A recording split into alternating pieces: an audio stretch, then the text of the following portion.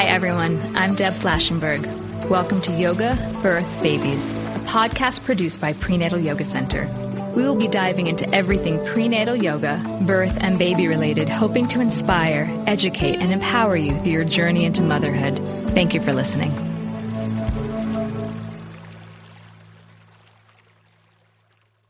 Hi guys, thank you so much for joining me on Yoga Birth Babies. I'm Deb Flashenberg, and we are going to talk about one of my favorite topics, the pelvic floor and the transverse abdominal muscles. So we have Lindsey Vestal here to talk about that. So she owns the Functional Pelvis.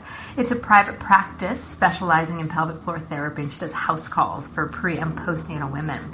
She graduated from NYU with a Master's of Science in Occupational Therapy and has dedicated her career to empowering women to help find relief from conditions such as bowel and urinary incontinence, constipation, and pelvic pain, prolapse, and pre- and postnatal complications. And she's trained with Herman and Wallace Institute, the Maitland-Diane Lees Integrated System Model, and received specialized biofeedback training for the pelvic floor.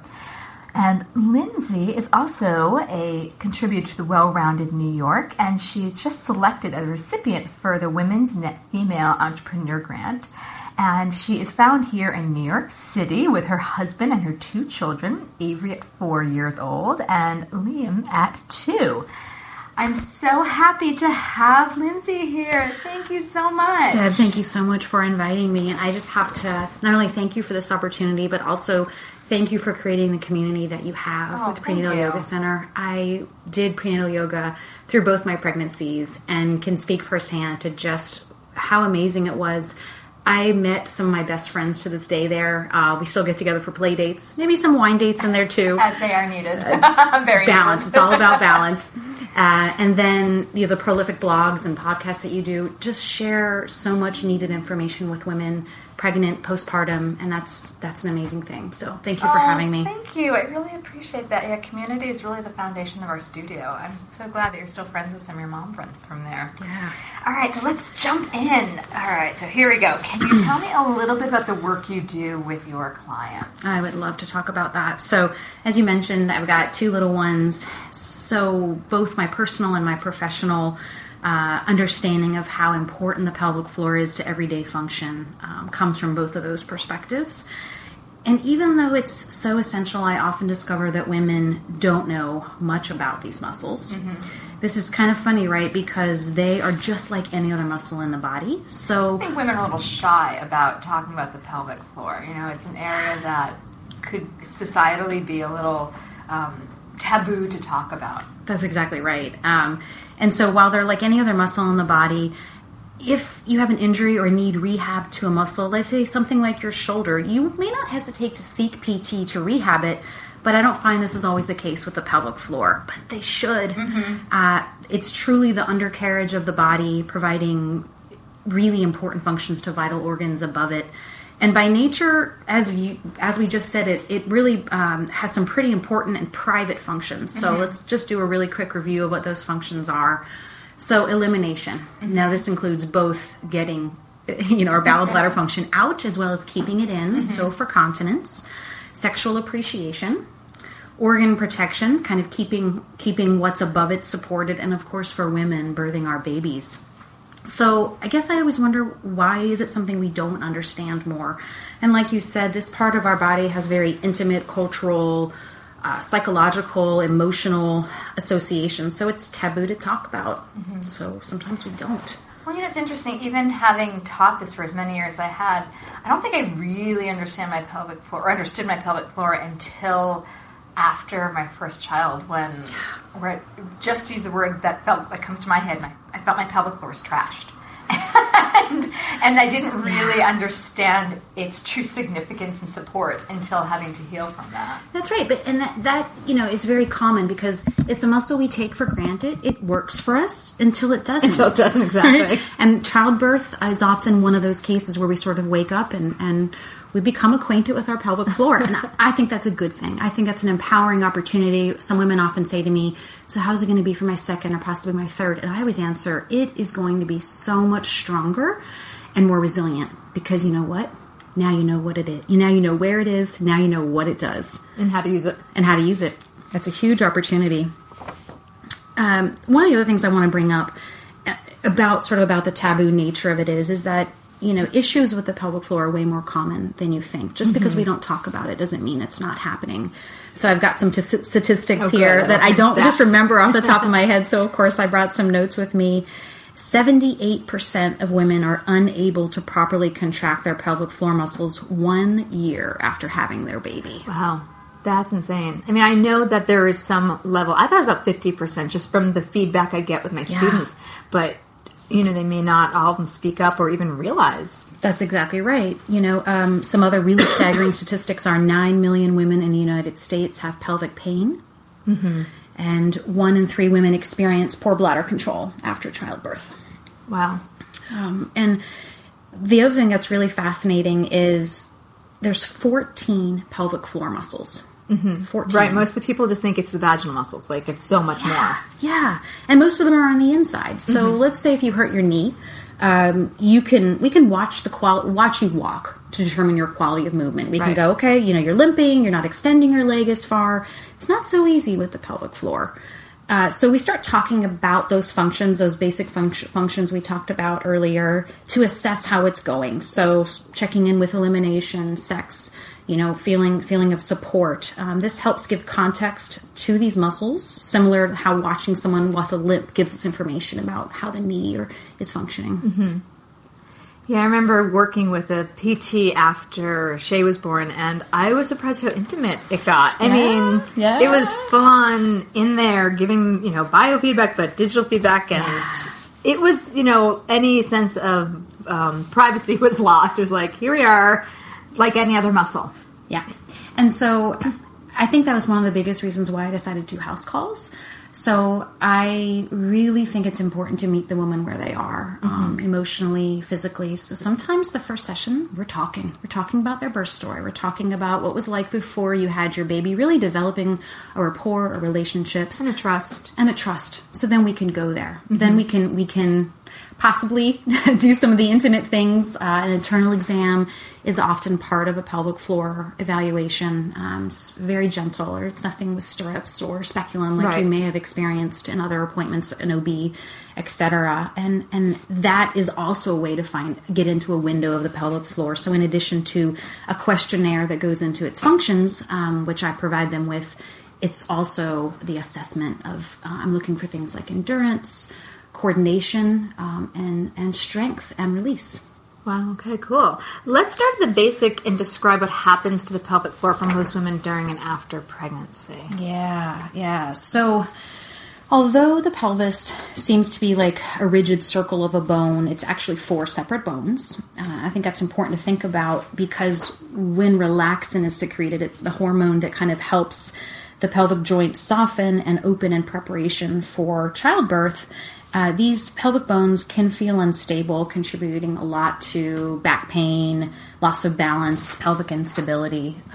And the pelvis also includes a web of muscles, ligaments, nerves, and during the pregnancy, the muscles of the pelvic floor are stressed, of course, especially later in the months as we continue to... Yeah, there's more weight. Exactly. When we're at our heaviest. Progesterone softening things, relaxin softening things, even estrogen is softening the fascia. Yeah, everything's just getting looser.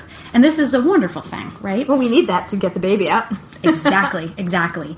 But pregnancy can also alter the strength and the elasticity of our muscles and ligaments and nerves. And so this, in fact, can set the stage for some issues, such as urinary and fecal incontinence for the postpartum women. Now, actually, during the birth itself, the baby, as we know, descends through the birth canal. Dilation affects the bladder, the vagina, the urethra, as well as all of the muscles and nerves and ligaments. Remember we said there's 14 muscles. And the intense pressure and stretching of the vaginal canal can often cause nerve damage, muscle weakness. And some other things that I'm often asked about are, so what are some factors? What are some things across the board that we can kind of look at and see cause and effect? Prolonged second stage of labor, use of forceps or vacuum delivery. My daughter was actually born via vacuum, so I can certainly speak to some complications there. The other thing that's important to think about is the main nerve in the pelvic floor supplies most of the structures maintaining pelvic support and continence. And compression and stretching of this main nerve is often a risk factor. As a result, the sling-like components of the pelvic floor may fail to contract and elevate the sphincter pressure during a cough or sneeze. So that's the stress incontinence that so much of us As hear you're about. saying this, I'm doing my pelvic floor exercises. Yay! I'm like, oh, I didn't do them yet today. I got to keep that strong and trampoline-like. I seriously am. And I have to listeners, say, please do your pelvic floor exercises right along with us. That's right. And I have to say, make your face like Deb's. You guys can't see her right now, but she's calm, relaxed. There's not a lot of tension. I find it hilarious because, I've been teaching this for years, and there's always a certain look. And, when we, as you mentioned, like there's certain things when I teach the basic asanas that I can see, even the transverse abdominals I can see. But I tell them, I can't really see what's going on with your pelvic floor except what's going on with your face. Because some women completely relaxed, others look a little constipated, others look in pain, others try to do it with their eyebrows and forehead.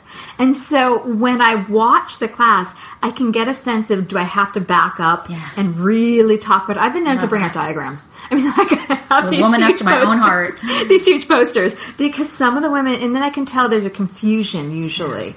Yes. Exactly. Yeah, I try to keep the face relaxed. But it's one of the, it's a harder, it's so minute in its tendencies. Subtlety. Yeah, it's so subtle. Yeah. So there's this episode of Sex and the City. Oh, the Kegel one. There's this guy, I always take out that picture of Samantha where she's like, I'm doing them right now. And it looks like she's enjoying it a little too much. I know. But it gets the point across. But it's great because it just tells women, do your pelvic floor as I am right now, as Lindsay's reminding me to do so. I'll do it too. There we go. We're all doing it. All right. So we deviated a little. Anyway, let's come back to what we were chatting about. Perfect. So I've been pretty open about my struggle with my first birth. It was a 5-hour pushing stage. So as you mentioned, that's definitely one of the contributing factors. But I also believe a lot of that had to do that I was overly tight and imbalanced in the pelvic floor. And I believe part of that had to do with my continuation in slight insanity about my spin classes throughout my pregnancy, and which was really hilarious was my spin teacher always said, most of my women that keep going have cesareans, and I heard that and thought, that's not going to be me, and it wasn't. But there was something that later clicked. So what are your thoughts on this about certain exercise forms that can tighten or weaken the pelvic floor? Honestly, Deb, it's a really important question, and I think most regimens have the ability to contribute to an overactive pelvic floor. Overactive pelvic floor is such an important topic, so I'm so glad you brought it up. Do I think that some forms of exercise can exacerbate it more than others? Sure, but I also think so much of it depends on the individual body, their mechanics. And how much they do it. Maybe how much they do it. But listen, I'm sure everyone that's listening has their own insanities. That's exactly right. That's exactly right. So I always come back to the foundation of the pelvic floor, and that's the diaphragm. The diaphragm, which we're going to talk about in a little bit, it's the king of the core. If you can ensure that the core is moving with the breath, this is one of the best things that you can do with the pelvic floor. So ask yourself whether you're breathing with your rib cage, not just your chest, expanding with the inhale in particular to ensure you're using the diaphragm and thereby encouraging the core system to be engaged, awake, and capable of movement through full range of motion and capable of supporting you. So breath holding, using the chest exclusively, which is really more of a superficial breath, or keeping the belly button to spine, sort of abs. A lot of women do that very naturally. Yes. They're always saying, I'm just so used to engaging. Yeah. I credit the slight balance I must have to my singing, because as a singer, why we used to be a singer, we're not taught to hold like that. It's deep diaphragmatic breathing. Yeah. So, but there's so many women that either they're just so used to engage in their abdominals or are backwards breathers. Yes. Which also kind of astonishes me. So backwards breathers, you're saying that instead of inhaling and letting the diaphragm drop and feeling that same release, because I think of the pelvic diaphragm and the respiratory diaphragm, they work in concert, kind of like jellyfish. As the respiratory diaphragm drops, the pelvic floor diaphragm gently stretches, and as the respiratory diaphragm engages, the pelvic floor lifts, and that's when you would think of engaging if you're doing pelvic floor work on the exhalation. But a lot of women will say, they inhale and they actually engage their abdominals in, and they exhale and they slightly let it out. So that's I call that the opposite breathers. So we actually call that dysynergic breathing. Oh, that's much more technical than the opposite breather. But it's just as accurate. And so dysynergia, lack of synergy. Yeah. Right? And that can not only wreak havoc for our pelvic floor, but our respiratory system, our circulatory system, you name it, even just rib function. Is that learned behavior? That's a great question. I think yes, because if we all look at our babies. I know. So I always go back to look at your child when they're sleeping and they breathe, their belly's just, many hours just staring at my child.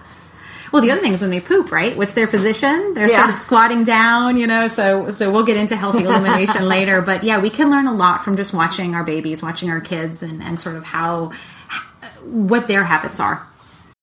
When you need mealtime inspiration, it's worth shopping Kroger, where you'll find over 30,000 mouth-watering choices that excite your inner foodie. And no matter what tasty choice you make, you'll enjoy our everyday low prices, plus extra ways to save, like digital coupons worth over $600 each week. You can also save up to $1 off per gallon at the pump with fuel points. More savings and more inspiring flavors make shopping Kroger worth it every time.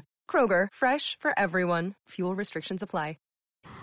So do you think if women are out there and they're pregnant, should they cut back on their spin classes or bar classes, which are so externally rotated? They come in very tight in the piriformis.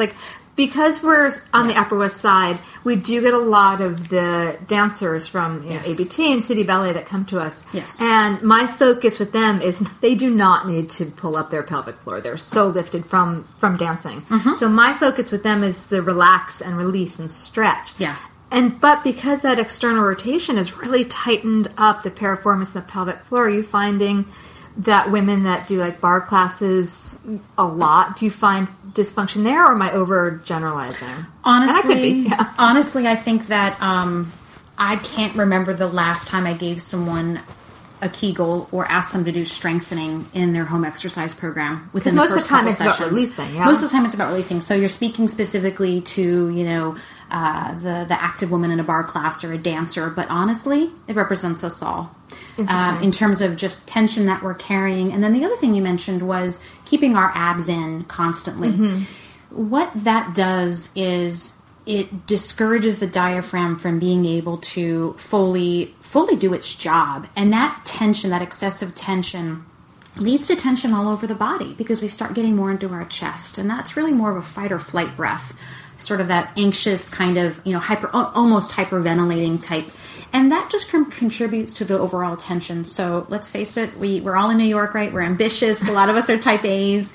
But then add to that, extreme forms of exercise where we're not considering breath. And then I'm a big proponent of thinking about what are we doing when we're not exercising? If we're lucky, we're exercising an hour a day. Okay, I can't tell you the last time I've been able to sneak that in, but that's the ideal. That's hard. I mean, I used to be a maid before my kids, 5-6 days a week, an hour a day. Now I have certain gym days, and it's such a rigid schedule because it's got to be. It has to be childcare, working, that balance. So I get to the gym 3 times a week, about an hour, and then I'm also teaching, and I take my own yoga class, but I can't find... do you count... I walk back and forth to the studio. Do you count walking as exercise? In New York, yeah. I mean, that's our main mode of transportation, right? Yeah. And I absolutely do. I think walking is so important.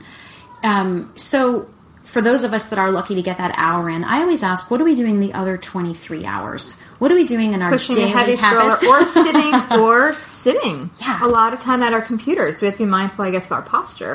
Those other 23 hours daily habits are those contributing to this increased tension that we have that may be affecting our pelvic floor. So we mentioned in the beginning birth and the process of pregnancy, but that's maybe 1 to however many times we have our children. But what are things we're doing every single day that have a cumulative effect? So, straining in the bathroom is an example. How are we lifting up our children? How are we dragging that stroller? How are we sitting on that long commute? How are we sitting at our desk? Computers, right? All of those things. How are we standing? It's funny because I used to be, when I was at Bard, I was also a painting major, and I'm so hyper flexible, and I had to bring my mind to this, but I would find myself locking my knees back and overarching my spine. And many people that do have standing jobs, a hairstylist or whatever, waitress, we fall into those tendencies. I have a friend that has really bad pelvic floor dysfunction, not from having a child, but her tendency is to thrust her pelvic floor forward and tuck under, and she's so tight. Yes. And she's told me, privately, she's like, I have really bad pelvic floor issues from how I stand. And it never would have occurred to me.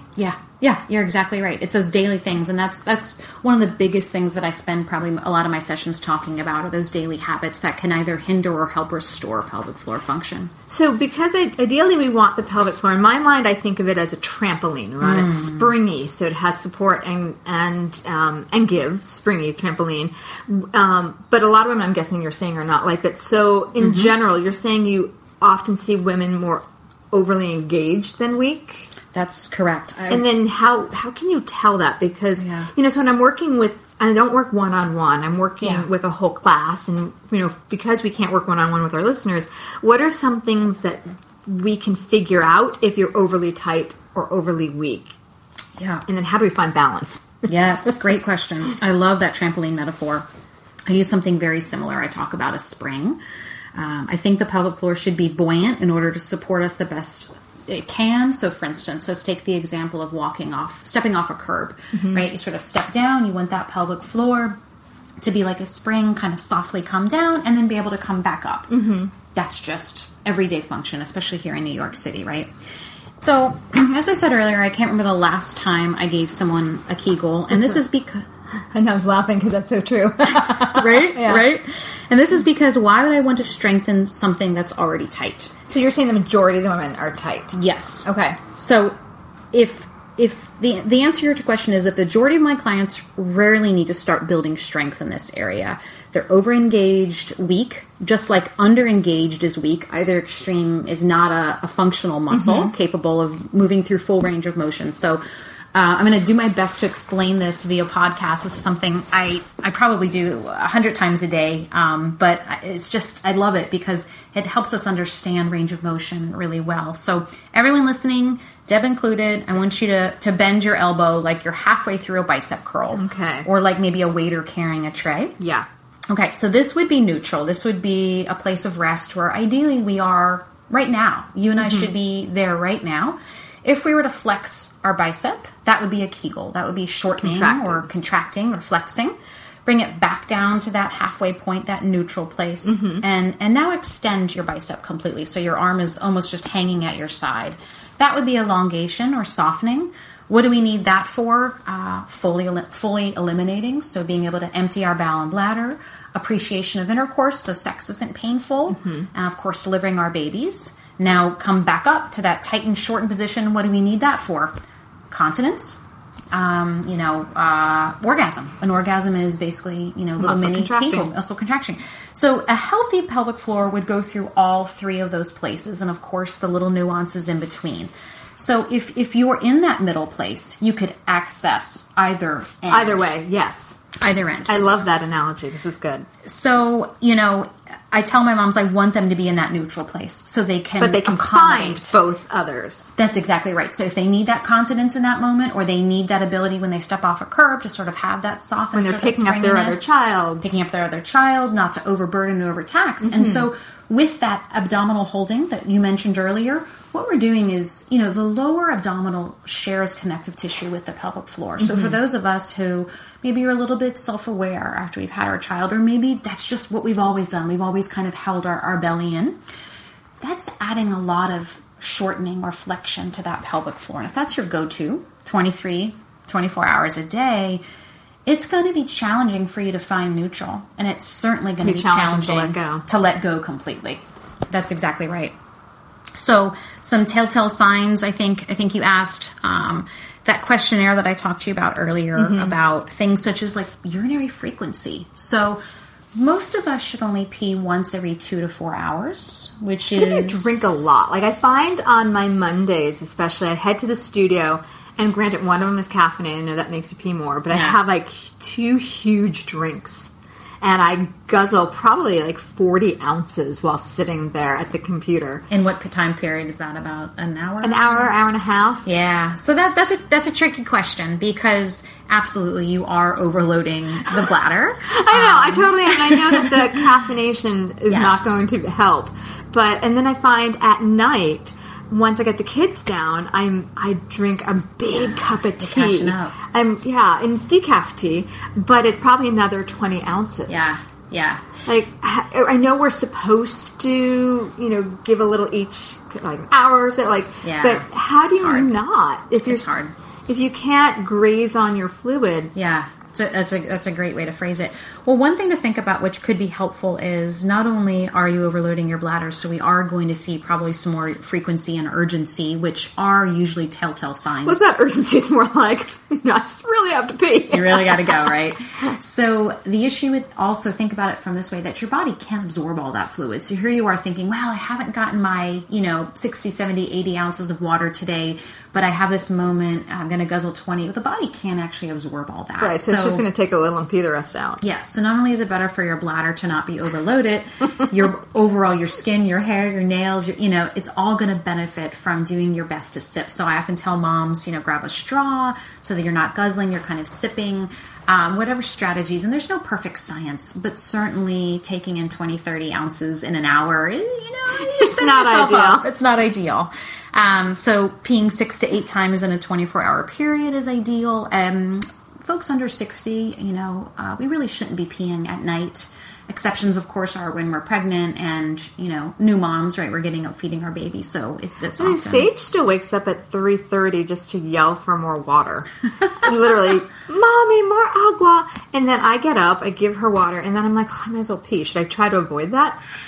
So do you actually have an urge to pee at that time? Or is it more out of habit? No, I think actually I do because I drank about 20 ounces of tea before I went to bed. Okay, so if you weren't drinking your 20 ounces of tea before bed, I would say yes, please don't pee at that time. But as long as you're continuing your habit of drinking so much before bed, and this is a really interesting example or story actually. So, our bladder is a muscle, but it can expand, right? It can accommodate actually, I think it's 14 ounces of fluid. That's a lot. I've got a water bottle that I usually bring around with me. I'm lifting it right now. It's about 14, 15 ounces just to show moms this is a fair amount of fluid, right?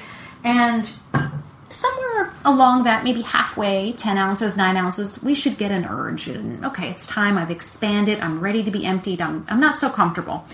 When we bypass that signaling system and we start going before we have that urge, so I call this just in case peeing, don't know where the bathroom is going to be. Ride, just in case. Yeah. Just in case. Over time, not overnight, not one instance, but over time, we start to repattern or change that communication between brain and bladder. So now brain goes, oh, you want me to alert you when I'm only this full versus the capacity we can actually take. So that's why I asked, do you have an urge? And if you have an urge, sure. But don't do it out of habit or convenience because over time, we'll start to change our body's ability to accommodate fluid. So for those with young kids, as you have and I have, before we go on a car ride or before we even leave the house for a time that we're going to the playground, do you say, okay, time to pee? To the kids? Yeah. That's a really tricky question. So I have to say that I'm not a pediatric pelvic floor therapist. Right. I recognize that. I'm just asking as someone that studies this and having young kids. Yeah. You do that. Okay, so honestly, I bring a portable potty with me. Okay. I've got one of those little collapsible things. I have that. Yeah. And it's probably like the Poilette or something like that. Yeah, exactly. My son's 2, and he's recently been potty trained, and I have to say, it is so much easier to pee in public with a little boy. Oh my gosh, it really is. I can't tell you how many times we're like, find a tree, find a corner. It's so amazing. I don't know what I'm going to do with Sage. She's a little girl. I'm going to have to pull that thing out and be like, here on the side of the street. That's what I do. I'm like, I become a ninja or a genie with the way that I can erect that thing. And I do that just because I want her to feel that urge. I want her to be aware of that bodily function and not kind of preempting it. And different strokes for everybody, but that's just kind of what has worked well with my family. Okay, then I'll hold back on the pushing my kid to feel. I want to shift gears a little bit to the abdominal muscles, another of my favorite focuses. So, at PYC, we're big fans of teaching our pregnant moms to use their transverse abdominals in preparation for the pushing stage, as well as minimizing diastasis. What kind of work do you do with your clients in terms of transverse abs during pregnancy as well as postpartum? Okay, great. So the core is actually 4 things. We hear this word core. It's loosely talked about in the fitness world.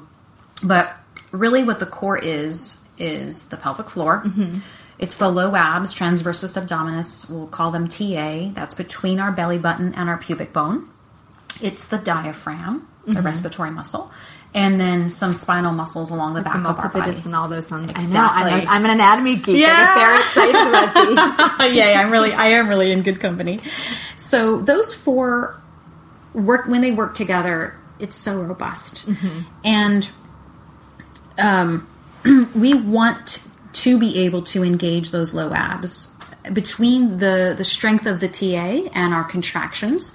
Right. This is how our baby comes out. What's really interesting about that, though, is simultaneously we want that pelvic floor to be soft and to be open. And that's why when we teach postnatally, we teach transverse pelvic floor. I usually do it with them on their back with their hips elevated to take some of the weight off their pelvic floor. That's great. I learned that from a PT. And then I have them take the block away and do the transverse abdominals with the exhale, and then I bring it together. However, in prenatal, I never bring it together because if they're trying to utilize their transverse abdominals to push their baby down, I don't want them to associate that with engage the pelvic floor. So we separate that. Yeah.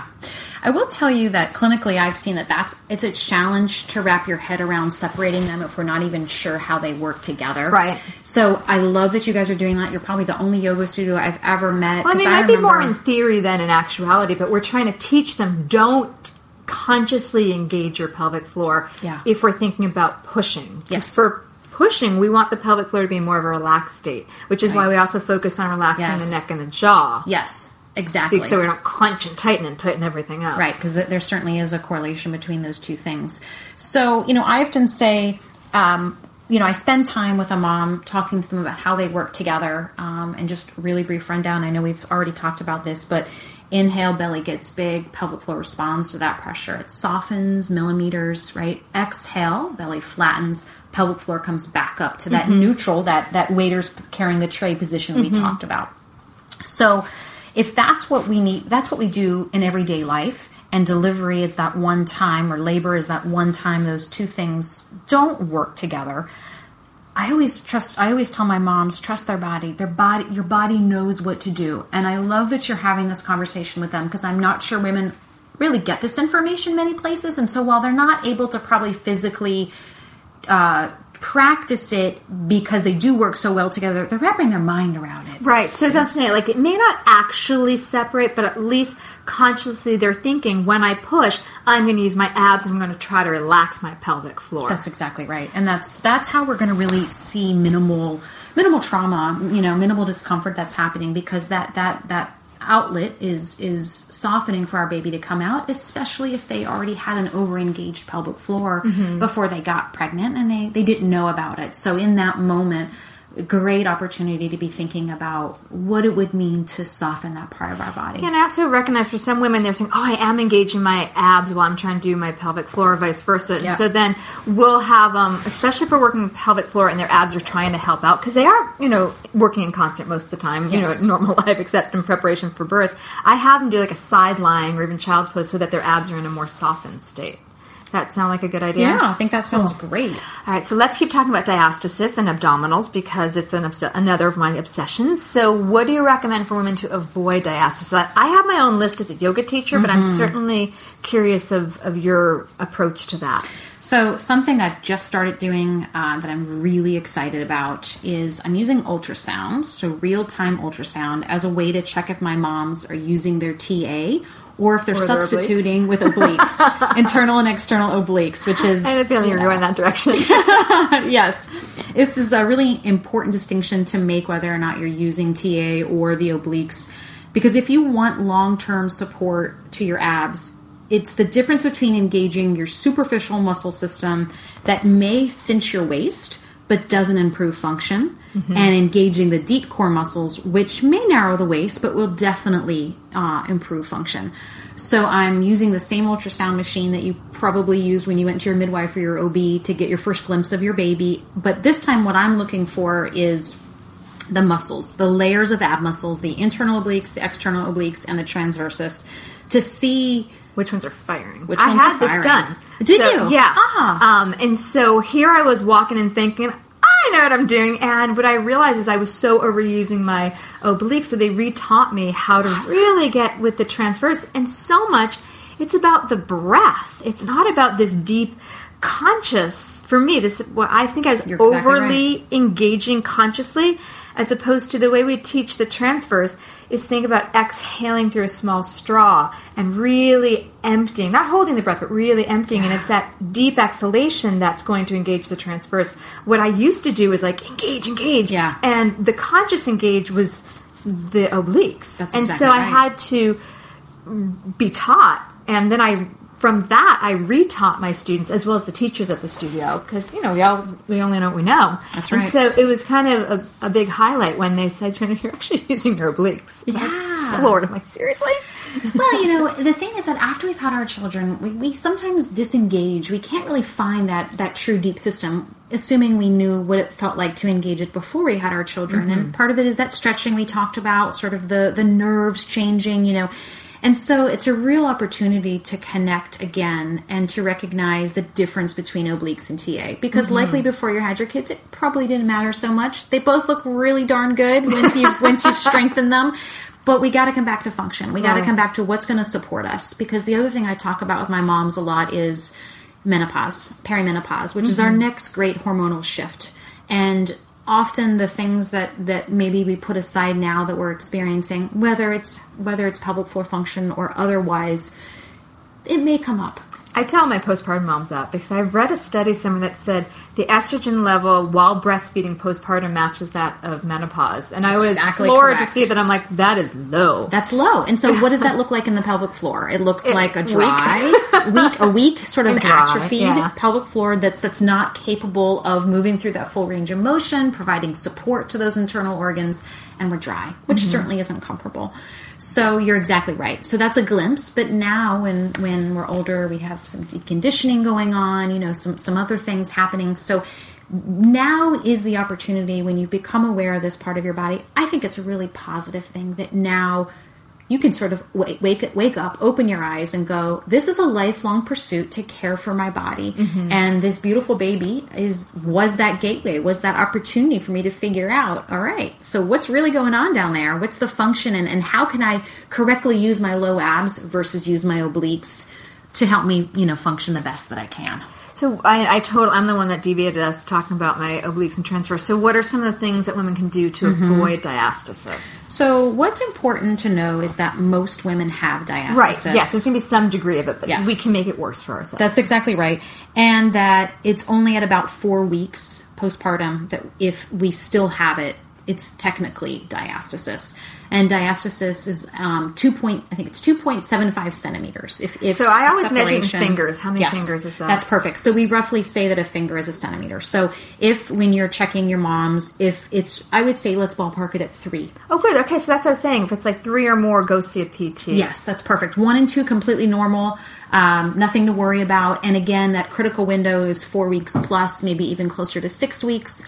Of course, if we're breastfeeding with that decrease of estrogen, not only are we drier and our muscles are thinner, but we still have a lot of other hormones that are kind of changing stability. So it's also possible that connective tissue in our abs are also a little bit softer. So again, it's going to be different for every woman, but 4 weeks is a good ballpark. And the best thing we can do to help minimize, avoid diastasis recti is to really understand that true core. So to not substitute with obliques, really thinking of the core as sort of that zipper from the bottom up so that you can create tension across the two sides, because that's really what it's about, is being able to not sort of, when you touch it, worry about so much about how far apart it is, but is it soft? Is it gooey? Can you feel some organs below there?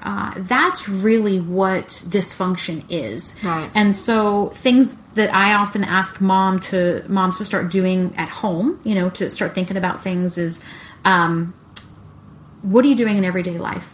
Sorry, I probably sound like a broken record, but I think that's so important to think about everyday habits. So things like, how are you sitting up? How are you getting out of bed? Yeah, you're jackknifing up. Exactly, which just puts so much, pressure right on that abdomen area.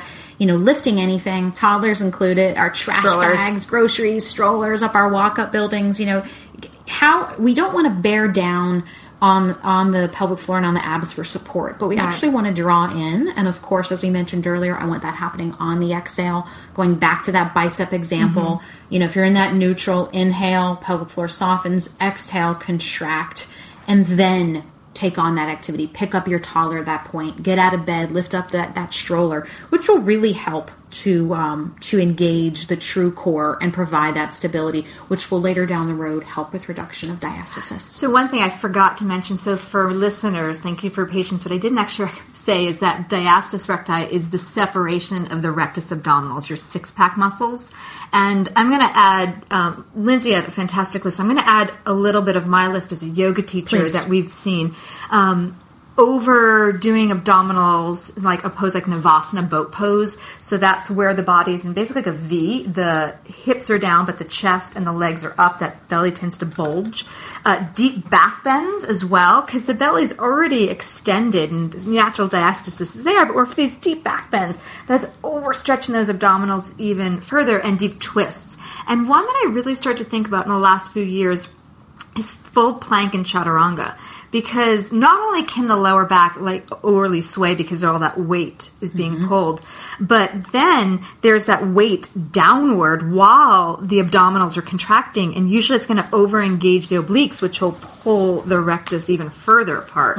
And so for my students out there, if you are doing a lot of general yoga, just be mindful not to do those in your open level class, because it's something that may not commonly be known. And, if you have, 3, 4 fingers, 5 fingers, 6 fingers diastasis, you can definitely work with a PT, but at some point, I've had women that need to require surgery to bring them back together. And to my understanding, please correct me if I'm wrong, it's because the linea alba, the connective tissue between the two parts, has just lost its tension. Is that correct? That's exactly right. So, I don't like to think about how far apart the center line is, but more, can it generate tension? And that's exactly right. That's a case where a surgical procedure, I think it's called, what is it called? Abdominoplasty, something like this. I think something, yeah. It's not a tummy tuck. It's different. Like a tummy tuck, I think they're trying to just get rid of skin and fat. And fat, I think. I haven't really looked into that too much. I haven't either, but I think that basically, you've gone through your conservative, programs. You've tried PT, the joint system. All of the main systems are intact, but that tension just can't regenerate. And so, 66% of these women also have a pelvic floor dysfunction. The 66% of the women who have diastasis, and that makes sense because it's all about connective tissue. Right. It's all about that relationship to be able to build tension. So I think that if it's wider than 2.75 centimeters and the two sides just aren't coordinating together, they're not able to generate that tension. And again, what that would mean if you take your hand and just kind of bring it across that center line in your abdomen. Do you feel like it's a cliff that your hand is kind of going in? Or when you do a very low level pelvic floor engagement on the exhale, do you feel like your abdominal wall has the ability to support what's going on underneath it? It's interesting. In class, I can see literally the divot in the two sides of some women. They're really thin, and they can do like a little crunch. I can get my hand and see tone the muscles, and you can really see the drop between the two sides. Yeah. Well, you have given an incredible amount of information. Is there any last thing I didn't get to that you want to add? No, I think that this topic is near and dear to my heart. I feel like, the more we can spread positive, accurate information about the pelvic floor, it's a good thing. It's a good thing that we're talking about this. I love that you've given me this opportunity. I love the continuing ed opportunities that I think in general, women are demanding these days, and I think that can only empower us to take care of ourselves better, to not be scared, to not be fearful of these really natural processes that are happening to our body. And with that information, we can be a stronger, better, healthier, balanced. I think it all comes back to balance. That's exactly right. That's exactly right. Oh, well, thank you so much, Lindsey. And so for those listening, I'm going to have on our notes for the podcast the website for Lindsey at Functional Pelvis, and you'll get a chance to see everything. And her questionnaire can also be there. So you can take a look at the questionnaire, and that will give you some information as well as to the state of your pelvic floor and your abdominal muscles. So thank you guys so much for listening. I'm always asking you guys to take a moment.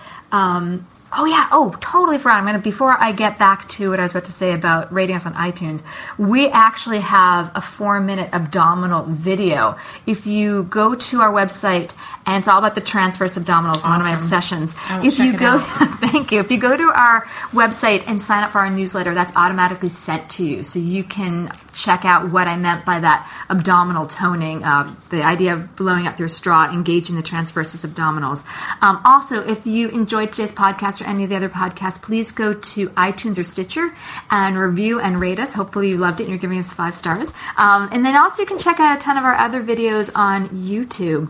All right, until next time, thank you so much for listening, and I appreciate you joining us. All right, take care. Namaste. This has been an episode of Yoga Birth Babies, produced by Prenatal Yoga Center. You can catch us on Facebook, Twitter, Instagram, and Periscope. I'm Deb Flaschenberg. Thanks for listening.